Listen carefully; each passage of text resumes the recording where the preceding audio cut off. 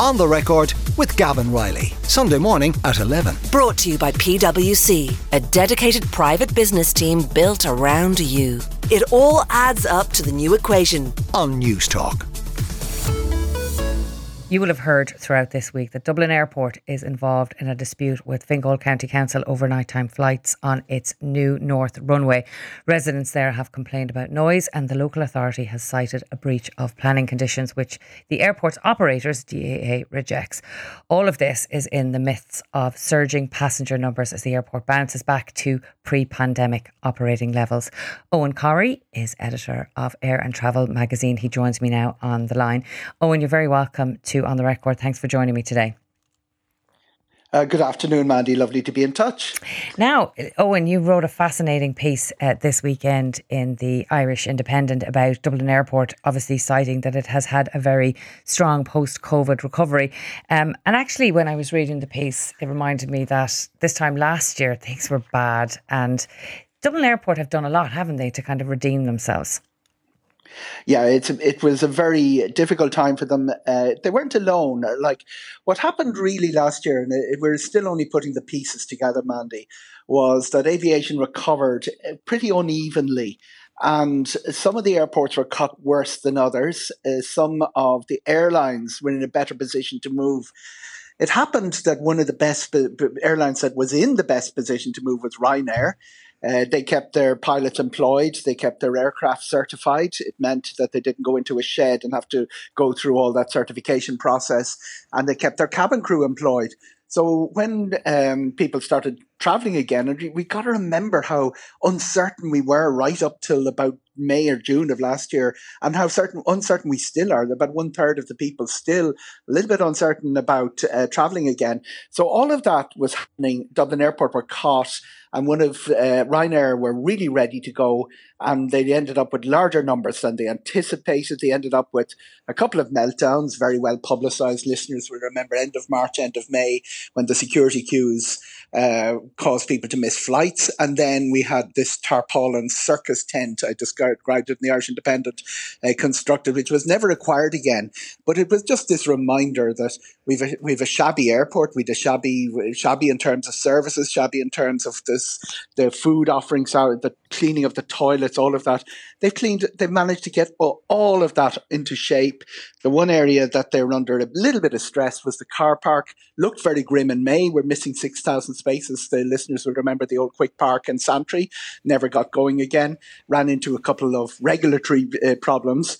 And yet they managed to get through, and we're through probably the busiest day of the year today. We're in the middle of it now, Mandy. Okay, well, I want to bring in Dara Brady from Ryanair because he's here with me in studio, and high praise indeed for you there, Dara, from Eoghan. Yeah. You were ready. Dublin Airport weren't ready this time last year.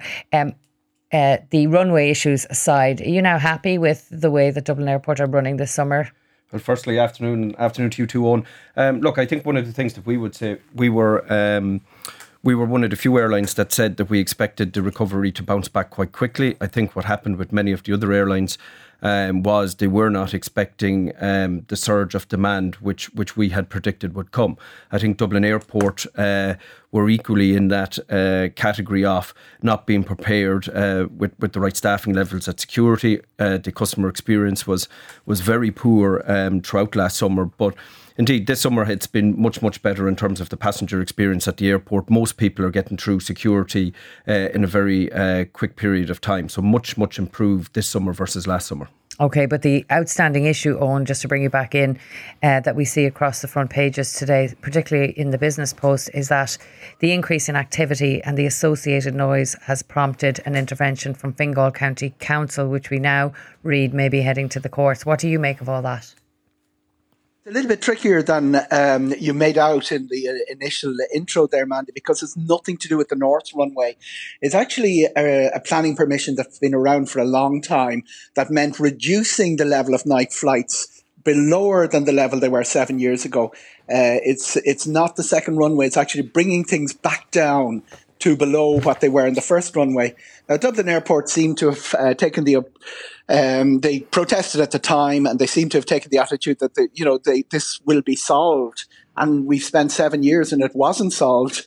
And now they got a 6-week ultimatum, which could have, unless something, delays that or changes that, will mean cancelled flights. It will mean Dara's in studio there. He'll be able to fill you in on Ryanair's predicament. A lot of their flights are before 7 in the morning. They can't be moved till after 7. It's the busiest hour, the second busiest hour in the airport. And they're returning flights from the Canaries. If they can't land, you will have that issue of landing people in Shannon and busing people back. It's a big problem. It'll probably go to the courts. But the real issue here is the ticking clock. The 6 weeks Finglas County Council have given Dublin Airport to reduce their night flights. There are a couple of very obvious solutions. The first one is that you do what every other airport in Europe is doing, and you monitor the noise rather than the number of flights. The Ryanair new aircraft that Ryanair have, and let's give Aer Lingus a shout. The new aircraft, the A321LR and the A320 family that Aer Lingus have, they're about 50% quieter than when this planning permission was introduced 7 years ago. And if you measure it by noise, it'll probably solve the problem.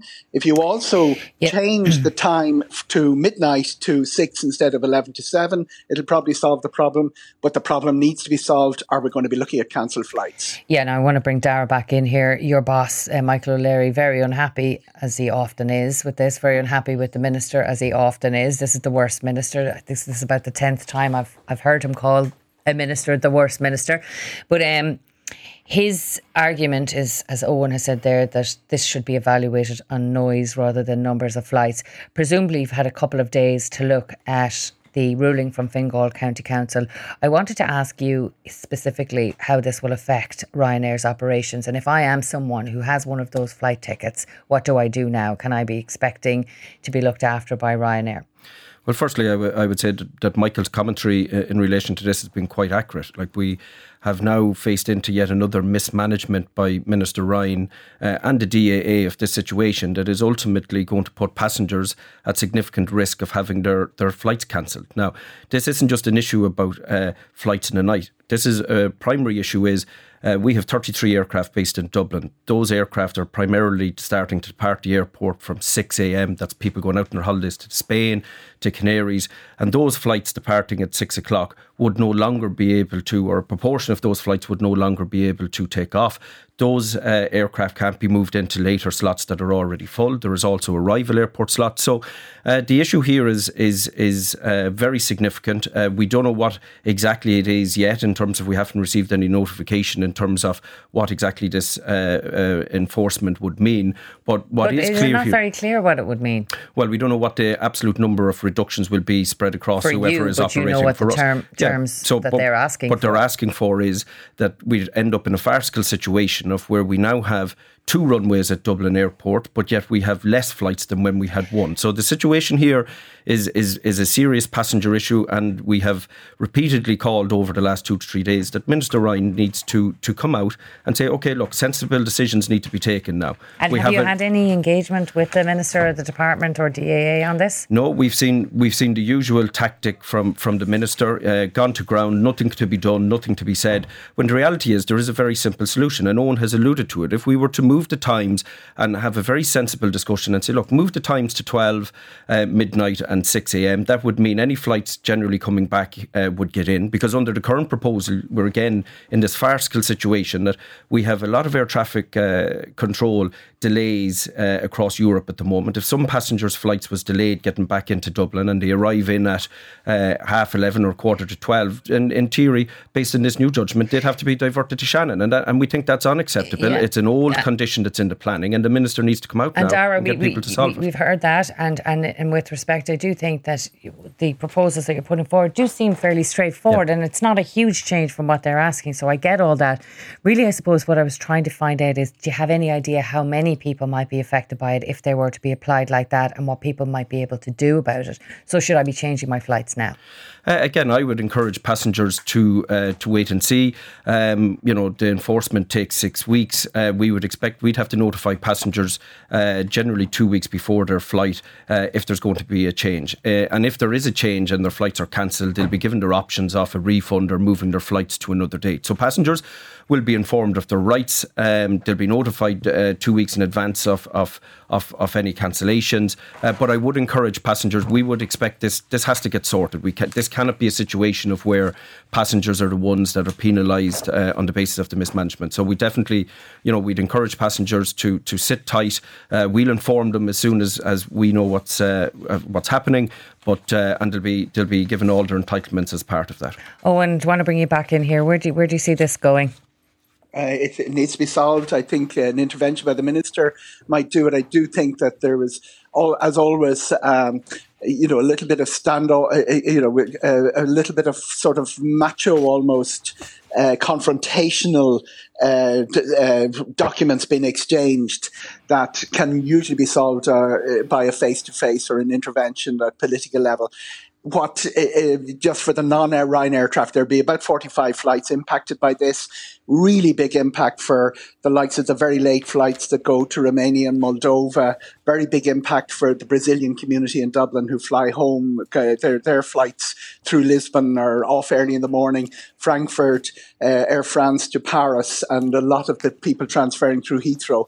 Very big impact for all of those. So it's not just a bucket and spade issue. It's a business issue, and it's an issue for our very important migrant communities. So there are too many people's livelihoods and their ways of doing business at stake here for it to end up in a spat between a local authority and an airport. Well, no doubt this is something that we're going to be hearing a lot about in the weeks and days ahead, but for now we're going to have to leave it there. My thanks to Eoghan Corry and always a pleasure, Mandy. And to Dara Brady from Ryanair for coming in. Thank you very much.